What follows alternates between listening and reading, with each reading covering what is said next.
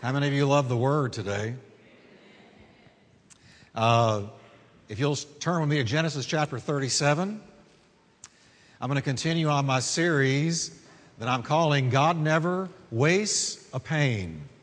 God never wastes even a pain. Amen? Genesis 37, verse 23. And while you're turning, a woman was asked by a co-worker, "What is it like to be a Christian?" The co-worker replied, "It's like being a pumpkin. God picks you from the patch, brings you in, washes all the dirt off of you, then He cuts off the top and scoops out all the yucky stuff. He removes the seeds of doubt, hate, and greed, and then He carves you a new smiling face and puts His light inside of you to shine for all the world to see." You're a pumpkin. Let's stand together, can we? Genesis 37. And I'm going to read 23 through 33 real quickly. And then one other verse, chapter 50, verse 20. And I'm going to talk to you today about Joseph's injustice. You know, I can go through anything if I can see a purpose in it. I can go through anything if I can see purpose in it. It's when I can't see purpose in it that I have difficulty going through hard times. How many of you have had a trial since you were saved? How many of you had more than you did before you were saved? Well, we're going to see today that there is a purpose, there is a reason, there is a design. Now, verse 23, "So it came to pass when Joseph had come to his brothers, they stripped Joseph of his tunic, the tunic or the coat of many colors that was on him. Then they took him, their own brother, and cast him into a pit, and the pit was empty. There was no water in it." So I'm assuming it was a well. They threw him down in a well, an empty well. And then what did they do? They sat down to eat a meal right outside the well. Then they lifted their eyes and looked, and there was a company of Ishmaelites coming from Gilead with their camels bearing spices, balm and myrrh, on their way to carry them down to Egypt. So Judah said to his brothers, "What profit is there if we kill our brother and conceal his blood? Come and let us sell him to the Ishmaelites, and let not our hand be upon him, for he is our brother and our flesh." And his brothers listened. Then Midianite traders passed by, so the brothers pulled Joseph up and lifted him out of the pit and sold him to the Ishmaelites for 20 shekels of silver. And they took Joseph to Egypt. Now, say that with me. They took Joseph to Egypt. But did they really? No.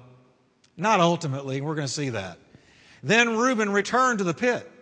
And indeed, Joseph was not in the pit. And it says, he tore his clothes, and he returned to his brothers and said, "The lad is no more, and I, where shall I go?" So here's what they did. They hatched a plan. They took Joseph's coat, killed a kid of the goats, and dipped the tunic in the blood. Then they sent the tunic of many colors, and they brought it to their father and said, now they brought it to Jacob, think about this, and said, "We have found this. Do you know whether it is your son's tunic or coat or not?"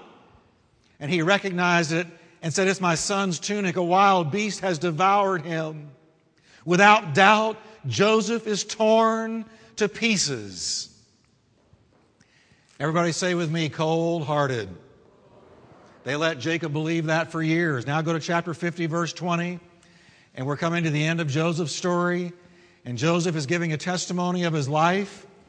And he's talking to the brothers now way after the fact, way after what they had just done. He looks at them in verse 20. And he says, "But as for you, you meant evil against me." That's what you intended. That's what you intended to do. You intended evil. There's no question about it. "But God." Can everybody say with me, "But God"? Now here we have in one verse the mystery of sovereignty. You meant evil against me, flesh did, but God. As long as there is "but God," then we're reading good news.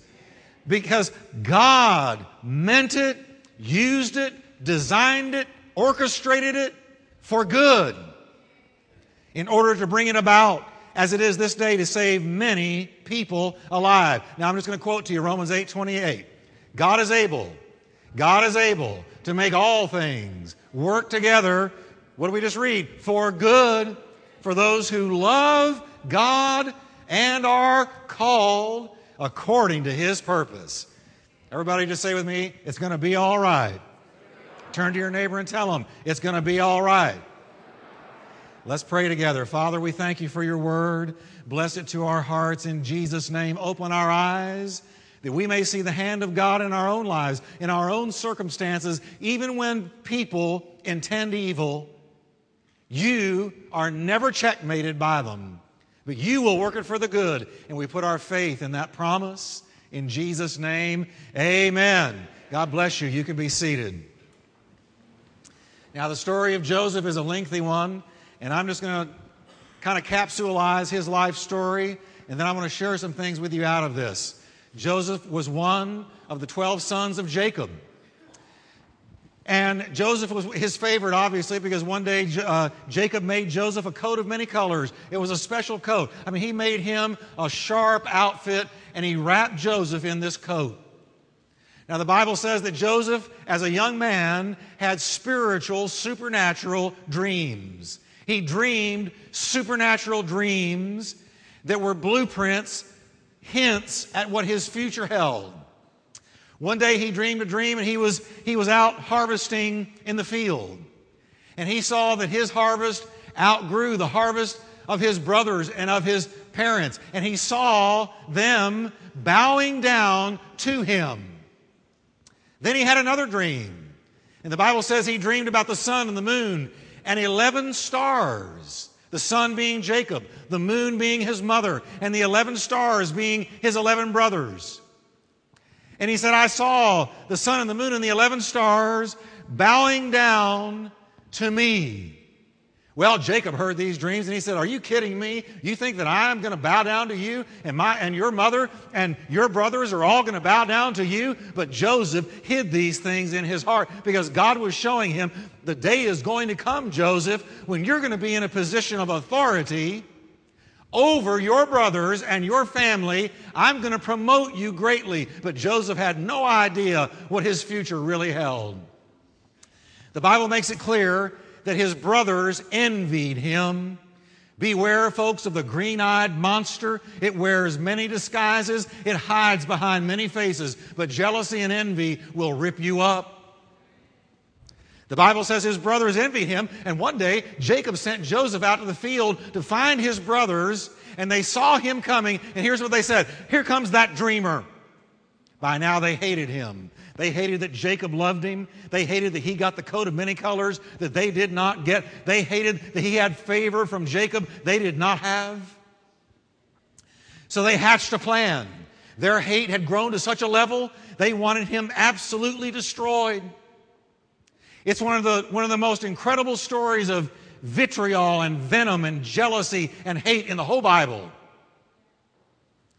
They saw him coming and they said, now, let's do something with him. They spotted a well, and as we just read, they grabbed Joseph when he came walking up. He's just a young man. He has no idea what is going on.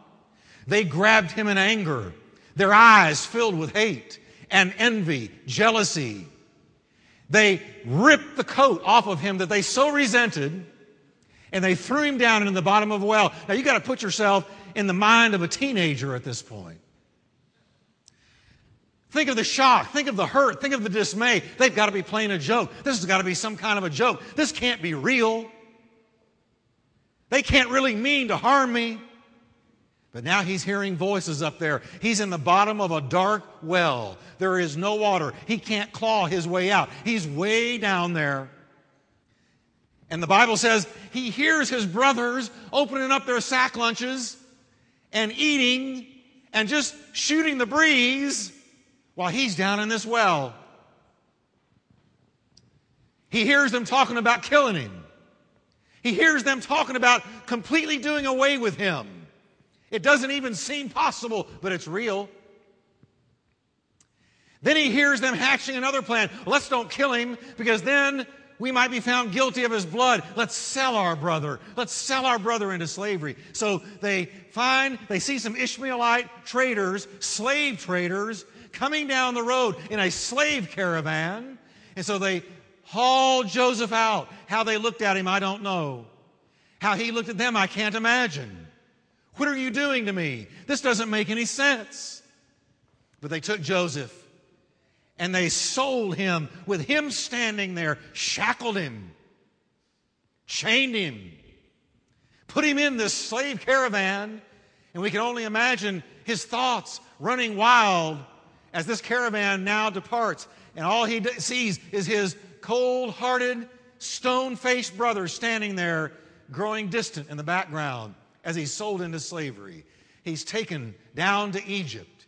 Now, I want to guarantee you, while he's taken down to Egypt, he is hurting. He is in pain. How can this be? I'm in a nightmare. Somebody stick me with a pin and wake me up. But it's real. What did I do? I didn't do anything. I haven't done any wrong. I didn't do anything to them. He gets to Egypt. Before he knows it, he is sold.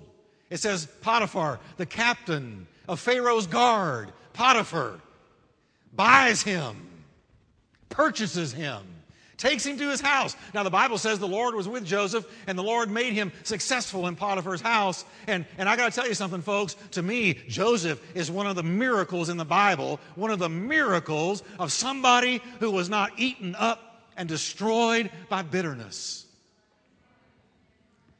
As a matter of fact, it's just a mystery. We've got to get to the bottom of it today, because how can these things happen to you and you not be just eaten alive by these things? He's taken into Potiphar's house. He is successful. Before you know it, Potiphar realizes you don't have to be saved to see the blessing of God on somebody, because Potiphar realizes everything he touches, it succeeds. So I'm going to put him over my whole household. But Potiphar had a wife, Sister Potiphar. Sister Potiphar, the Bible says, cast her eyes on Joseph, because the Bible says very clearly he was a handsome man, successful, handsome, charismatic. The blessing of God was on him. And so here he is, and he's in the household. And the Bible says Sister Potiphar began to cast her eyes on him, and one day she just came right out and said it, sleep with me. The Bible says that Joseph had a response.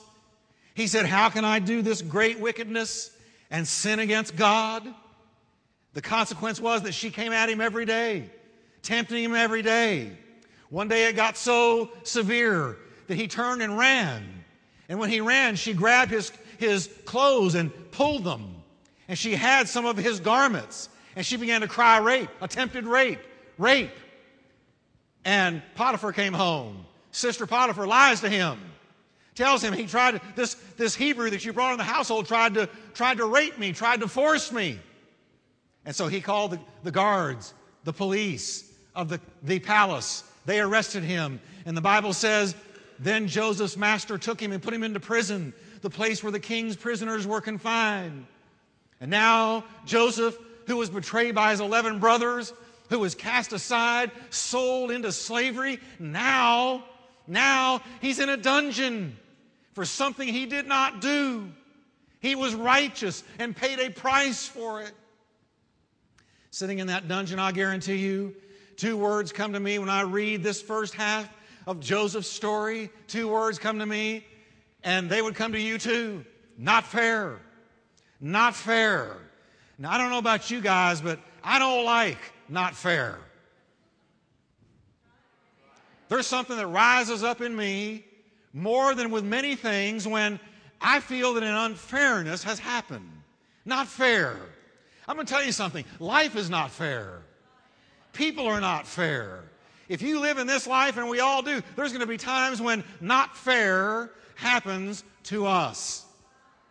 Somebody at your job got a promotion you should have gotten. Not fair. Somebody you thought was a friend betrayed you like Joseph. Not fair. Sometimes you might get blamed for something you did not even do. Say it with me, not fair. I have a problem with not fair. The list of injustices that Joseph experienced is lengthy. Listen to this. Cast into a deep pit by his brothers who intended to let him die there. Sold into slavery by the same brothers. Falsely accused of attempted rape by Potiphar's wife. Thrown into prison for 2 full years for something he didn't do. During this time, the psalmist tells us They hurt his feet with fetters. He was laid in irons. He was shackled. He was forgotten by Pharaoh's chief butler and baker, we see later in the story. While dreams he interpreted during their stay in prison, he interpreted their dreams and asked them, be sure to remember me when you are restored to Pharaoh. And it says, they forgot him. Cast down, sold out, falsely accused, betrayed, imprisoned, forgotten. All are words describing the ill treatment Joseph experienced at the hands of others. It seemed the hand that life dealt to Joseph was a hand of jokers. No aces, no kings, no queens, no royal flushes. Jokers. Where was God? Where was God? Don't you know there were times he looked up and thought, where is God? Where's God? How can he let these things happen to me, to one of his own? Was this some kind of divine comedy, a cosmic joke, a bad dream? Where's God?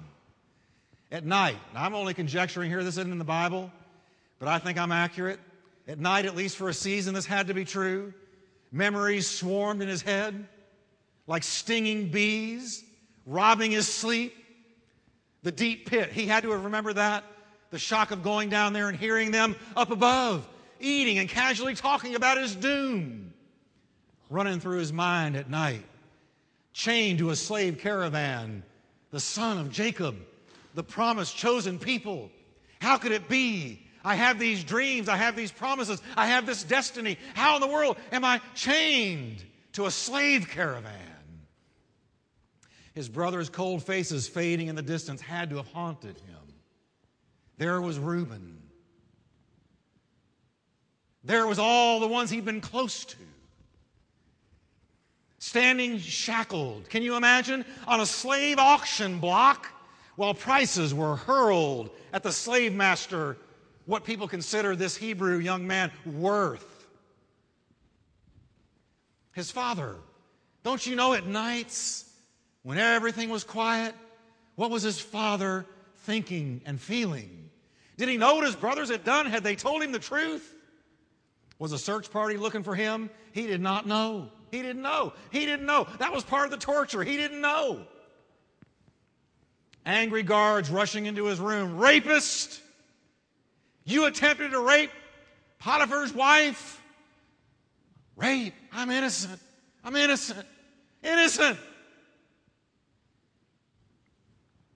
Sitting in the dungeon halfway through his life, nothing made sense at this point. Not anything made sense. If anyone could have lived and died an angry, bitter man, it was Joseph. Think of what you would be going through if only a portion of this had happened to you.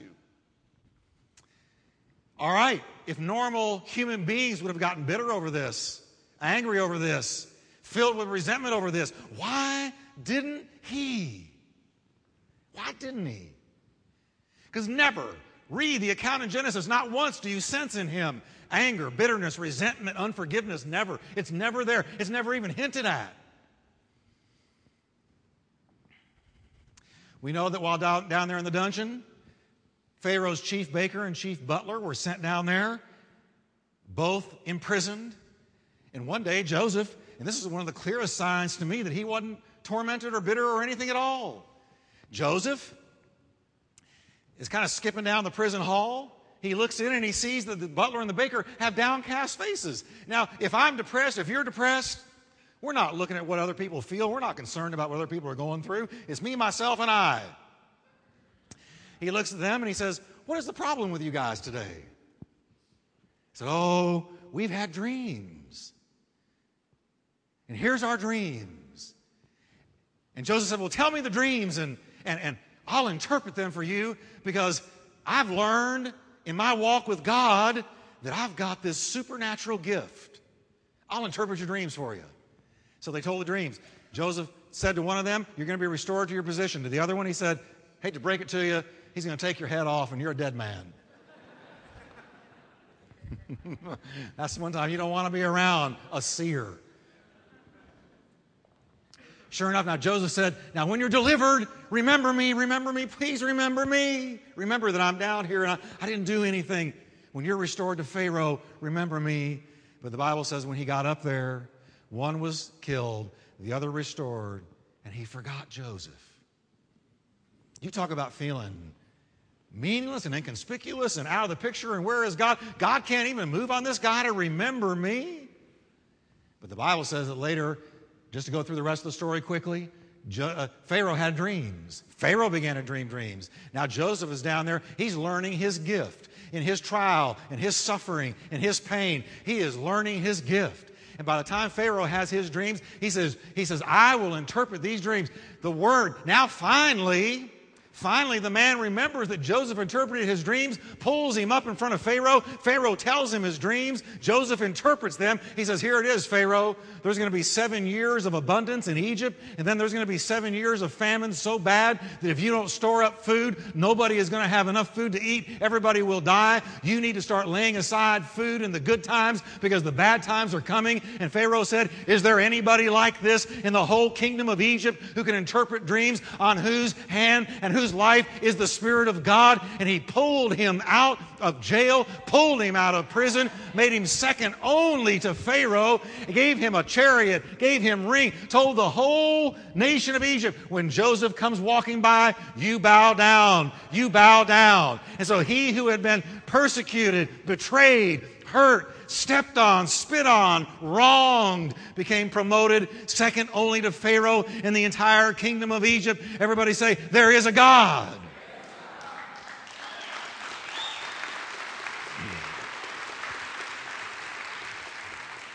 But I got to tell you, though, I want to go back now.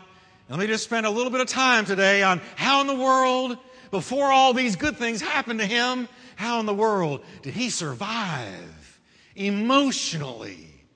How did he get through this? How did he deal with this? How did he keep his head above water? What prevented him from being eaten alive by the betrayals? What prevented him, I want to know, from seeking vengeance on Potiphar's wife, Sister Potiphar, and his brothers once he became second only to Pharaoh? Most of us, the minute he put a ring on our finger and promoted us, would have said, I'm calling Sister Pharaoh out here right now. Now who did what? Never once. You know what else he didn't do? When he was put into all this power and all of Egypt was at his control, he did not send out a search party to get his brothers. There is this trust in Joseph. I just leave everything to you. I leave her to you. I leave them to you. I leave everything to you, God, because I believe. And here's what carried him through. He believed God had a plan. Can you say it with me? He believed God had a plan. Now say with me, he believed God was in charge. Now it's easy to say, it's hard to believe. How is God in charge when I've been betrayed over and over again? How is God in charge when I'm in a dungeon? How is God in charge that I have been sold into slavery? But he believed that God had a plan, and he believed that God was in charge, and then he sought God in his pain. God had a plan. God had a plan. Let's just start right there. Do you believe that God has a plan? Watch this. He is able to make all things work together for the good to those who love God and are called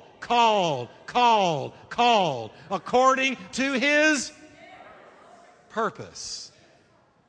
That means God has a plan. God had revealed a plan to him before all of his troubles hit. So Joseph trusted that what was happening to him was not the final chapter.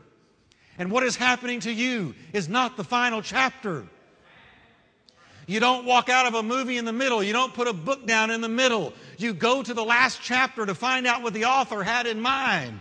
You don't walk away from God halfway through. You don't walk away from God when you don't understand. You got to believe God has a plan.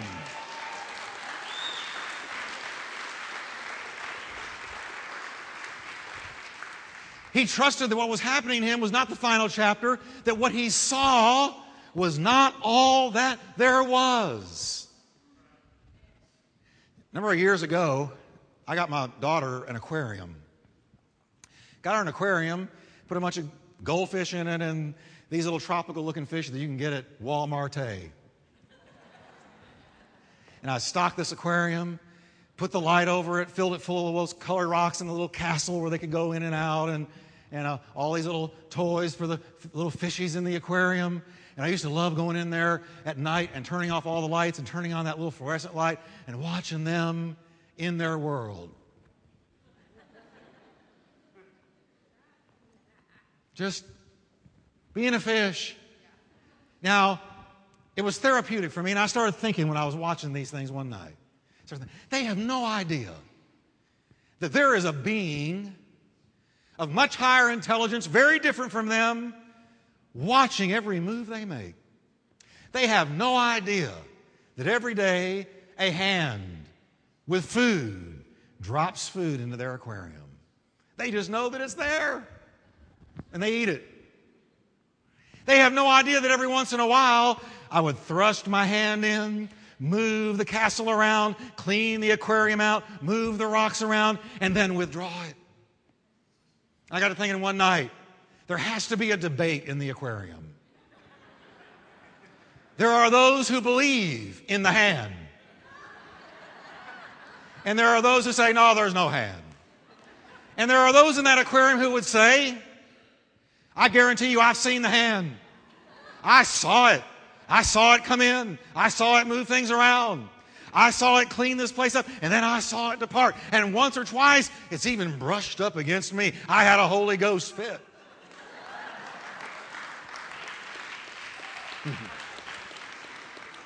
But then the other would say, no, there is no hand. There is no. That's a figment of your imagination. There is no hand. That castle moves by itself. Those rocks are there on their own. The way this whole thing has evolved takes care of itself. There's no hand. And so there was a debate. There were those that believed in the hand and those that did not believe in the hand. Those who believed in the hand eventually evolved to the place where they believed the hand had a plan. Because every time that hand comes down in this aquarium, it moves things around. It makes life more palatable, more doable, more enjoyable for us. I believe that not just there is a hand, but the hand has a plan. The hand is attached to something else, and that being has a plan. Because other than that, nothing else makes any sense. So you had those that believed in the hand, those that did not. Those who believed in the hand had the security that there was a plan behind the hand. Now let me tell you something, folks. We are not just in this world. It did not just happen. You did not evolve from a monkey. You did not evolve from an ape. Your distant ancestors did not crawl out of some ancient sea and grow legs and grow arms and grow a mouth and grow eyes.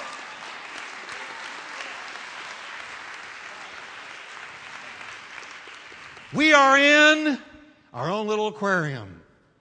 Now, guess what? Here's what I thought that one night. Not only were they aware of a hand, but here's what they weren't aware of, that beyond their aquarium was a room. And beyond that room, a house. And beyond that house, a city. Beyond that city, a world. Beyond that world, a universe. There was so much they could not see. Every once in a while, there would be evidence of the other place coming into their aquarium. And then would withdraw.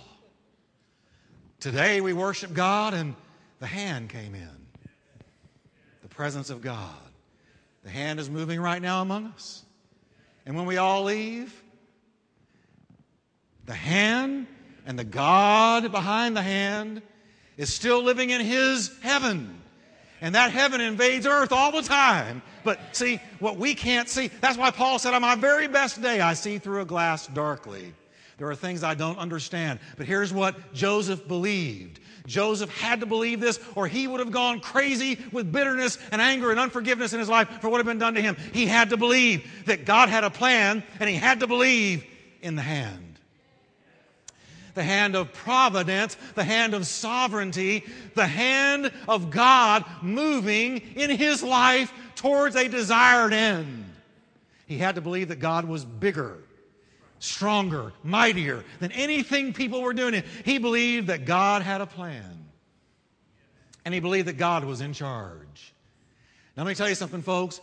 In your life, when there are trials, difficulties, fire, you go through difficult things, you only see that. You're in your aquarium.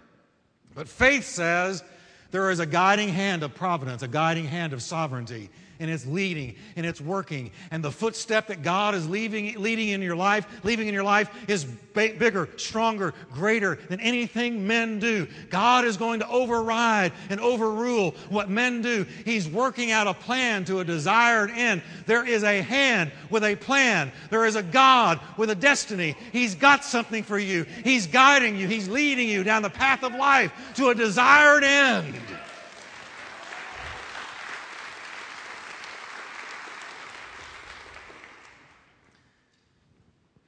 He believed that God was in charge. Do you believe that God is in charge?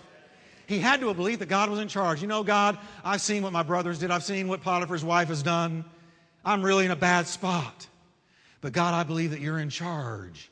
I believe that you're mightier than all these circumstances. And I believe if I just hang on long enough, I'll go to the end of the book and see the final chapter and see that you were in charge the whole time.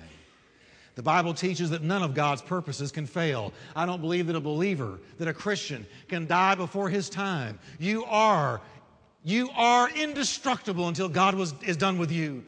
The Bible teaches, God said in Isaiah, I am God and there is no one like me, declaring the end from the beginning and from ancient times, things which have not been done, saying, my purpose, my plan will be established and I will accomplish all my good pleasure. There is no ifs, ands, or buts.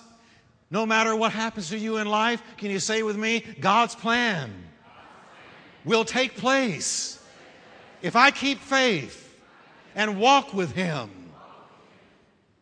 Many are the plans in a man's heart, but the counsel of the Lord, it will stand. It says there is no wisdom, no insight, no plan of men or of devils that can succeed against the Lord.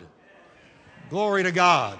I don't care how deep your valley is, God's going to take you out to the other side. I don't care how hot the oven is, it's not hotter than the power of God. I don't care what Satan has tried to do, he's going to undo Satan's strongest attempts to take you down. He is going to cancel satanic assignments and set you free and bring you to the other side. God has a plan.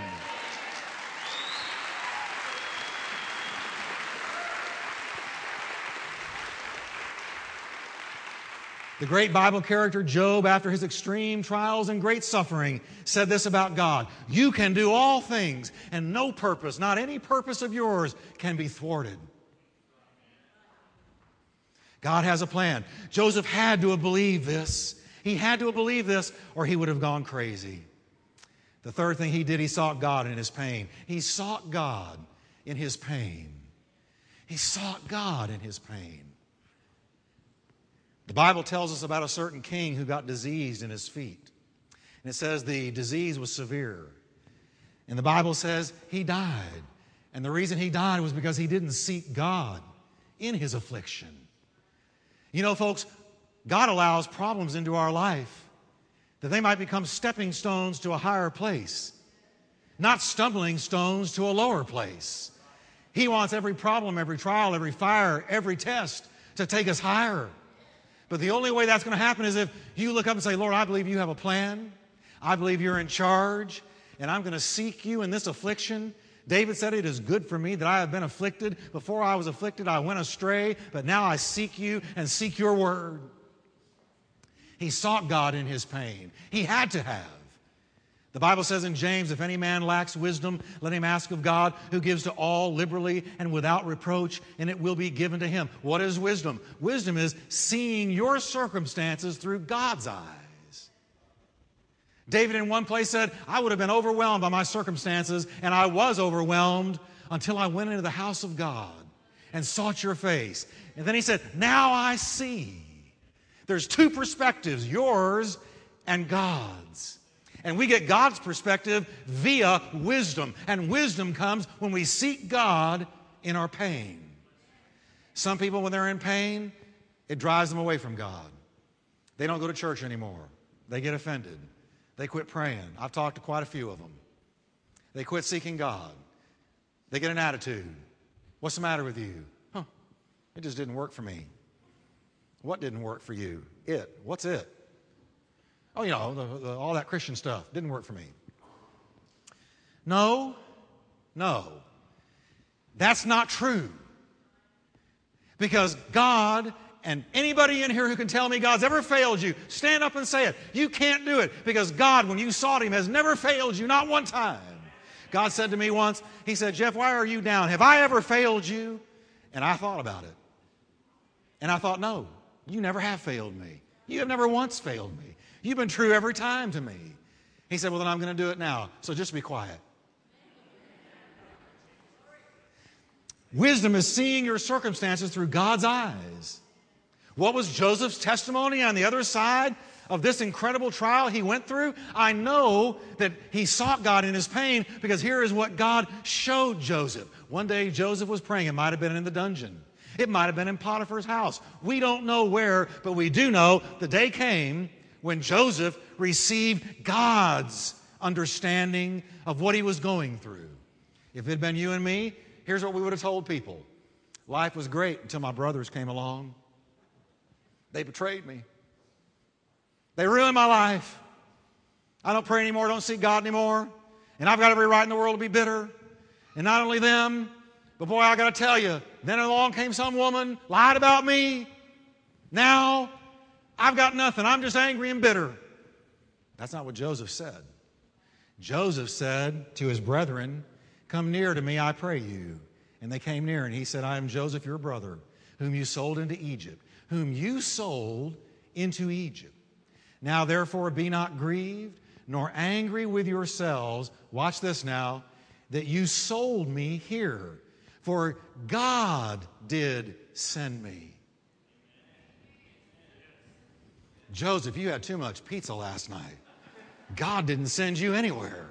They sold you up the river, Joseph. No, because when he sought God in his pain, God said, Joseph, my call is on your life. My purposes are all over you. I've got a purpose for you. And so your brothers intended evil, that's for sure. But I, the overpowering, the overruling, the sovereign, the providential God, took what they intended for evil and I worked it for my good because I've got a call on your life. And nothing anybody does to you is going to hinder that call. If somebody comes against you, I'm going to turn it around and make it work for your good. Everything is going to serve your good because my call is on your life. So Joseph said, God sent me. God sent me before you, and here's why: to preserve life. For these 2 years, the famine has been in the land, and yet there are 5 years in which there won't be any plowing, not any harvest. It's going to be tough times, and God sent me before you to preserve you a posterity in the earth and to save your lives, to save your lives, to save your lives. Wait a minute, the lives of the ones who turned on me? Yes. God was bigger than all of this, and He sent me before you to save your lives by a great deliverance. So now, it was not you who sent me to this place, but God.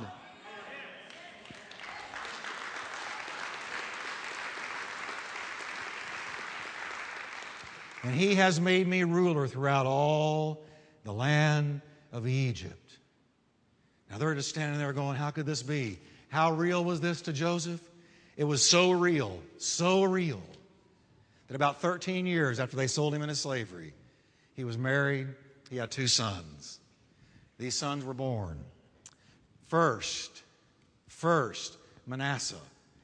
This deliverance of God, this revelation that God had been in charge the whole time, and He's in charge in your life.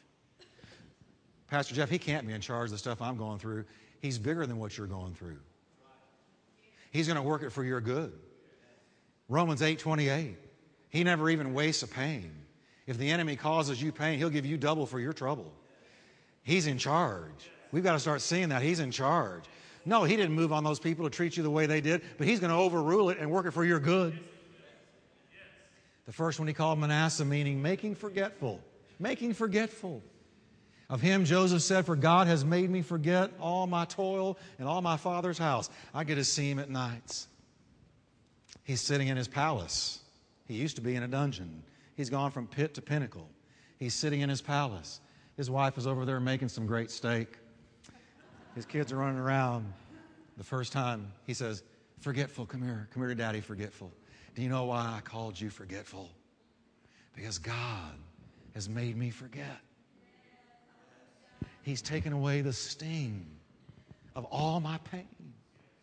Oh, no, I remember that they betrayed me, but there's no sting with it. There's no pain with it. Because I see that God was the one leading me to this place so that you, forgetful, could even be.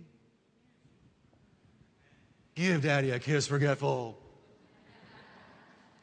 And the second son was named Ephraim, meaning fruitfulness. Oh, I love this. Fruitfulness, fruitfulness, fruitfulness.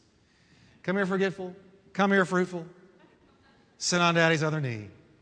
Fruitful, I love you. You know why I called you fruitful? Because God has made me fruitful in the very land where they intended to destroy me. He didn't just deliver me. He made me fruitful. He made me successful where I can look at the devil.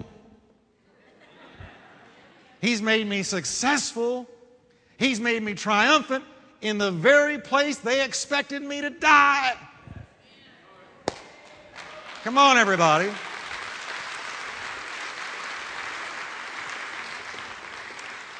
So say with me, God had a plan.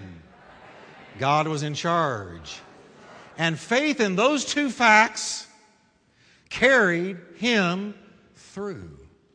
So he could say to those men in prison, hey, what's the matter? I'm okay. I'm feeling great today because I know God has a plan.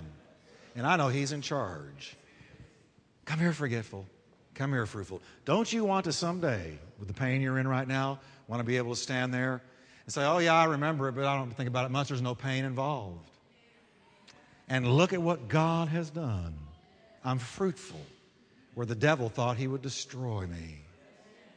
That's what God does for His people. Can you stand today?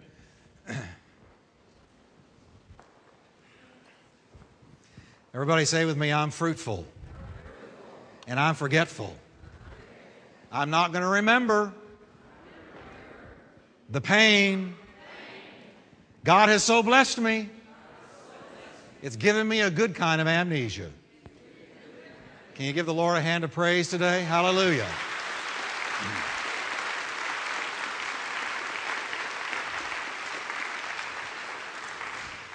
Now we're going to pray, and I want you to lay hold of God for this, what I've talked about today. Bow with me for a moment of prayer. Some of you are in the middle of a divorce, what looks like is going to be a divorce. Some of you have already been divorced. Some of you have got people at your job who just make life difficult for you. Difficult boss, difficult coworkers. Some of you have to live with someone who just makes it hard on you. Some of you have a physical infirmity of some kind that you struggle with a lot. I've just shared something with you, not only what happened to Joseph, but I believe that it's something that we should all lay hold of by faith. That God has a plan. God is in charge. And He's going to make you fruitful. And He's going to heal your memories to the place where when you do think of what happened, there's no sting, no heart-wrenching, no depression, no pain. Because God never wastes even a pain. If you feel like this was for you today and you need those two things in your life, raise your hand, would you? I want to pray for you. Raise your hand high. That was for me, Pastor Jeff. Now I want you to put your hand right over your heart, and I want us to do something today. Say with me, Lord, I receive this promise today. If you did it for Joseph, you can do it for me. I see beyond the aquarium. I know you're out there moving on my behalf. And so, Lord, in Jesus' name, make me forgetful. Take the pain away. And then, Lord, make me fruitful. In this very problem that looked like it could destroy me. In Jesus' name, amen. Let's sing one song before we go, Steve, and I want you to fellowship with the Lord as we sing. Go ahead. Jesus never fails. Yes, Lord. Jesus never fails. No, He doesn't.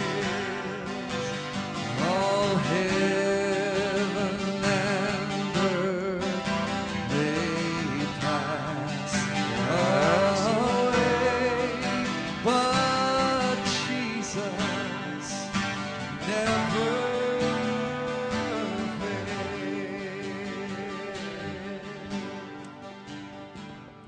Amen. Now, anything you want to say quickly to them, Kathy, before we go? Well, Joseph has always been one of our favorite Bible characters. But now that message today just was, it was amazing. That God never fails. And the aquarium story gave me goosebumps. How many of y'all did the aquarium story give you goosebumps? Well, you know, we want to pray for you together that God will heal you. And we're still believing for some healing in our own lives and some things we went through. But we believe that the God who helped Joseph is the one who sent Jesus, and He's our healer. And so let's just pray. And Kathy, would you just pray for the people? Yes. Father, we thank you today for your word, so mighty to our spirits. And I just ask you that each one of us will take that word with us this week and that you will minister to us and let Joseph and his victories stay in our mind all throughout the week and touch every life and every problem that's represented here, Lord, and make us all forgetful and fruitful in Jesus' name. Amen. Amen. Tim, you have a quick announcement. And this is our... Look around you. We got new carpet put in on both sides over here and here. And new carpet all down there with the children. It's all brand new carpet. And so, amen. Go ahead. Well, tonight at 6 o'clock at Hewlin Street Baptist Church, we're going to have a baptism service. And so if you have signed up to be baptized or you would like to be baptized, I'm going to be just right over here in this section. I've got some brief instruction and direction to the location, and that starts at 6 o'clock tonight. So if you'll just see me on this side of the auditorium, I would appreciate it. God bless. And today is the last opportunity you'll have to purchase your poinsettia that will be yours to take home after Christmas, but we're going to use them to decorate the sanctuary and the platform. Jeff and I purchased one in memory of my father and one in memory of his father, and that's your opportunity, or you can just purchase one just because you want to. But you can take care of that outside in the lobby today. They're $10 each. And also next Sunday is Care Sunday, so make your plans now to attend your care group next week. And the Wednesday night before Thanksgiving, we will not be meeting. Now, that's not this week, but just remember as you're making your... That's not this week. Y'all be here this Wednesday night. But just as you're making your Thanksgiving plans, just remember that the Wednesday before Thanksgiving, we won't be meeting. And also, if you're thinking about somebody in your life that you'd like to give Jeff's book to, Making It Right When You've Been Wronged or Feel Wronged, next Sunday, he's going to have those special discounted price of $8 per book, and he's going to stay after the service and sign them. So if you want to give it to your Cousin Joe or your Aunt Mildred or whatever, he'll sign it to Aunt Mildred or Cousin Joe or whatever you want him to say. And so that's next Sunday. Yep. Good. Okay, that's it. We're going to count to 3, and I want you to shout with me, forgetful and fruitful, because that's going to be you. Amen? Are you ready? 1, 2, 3. May it be for you. God bless you in Jesus' name.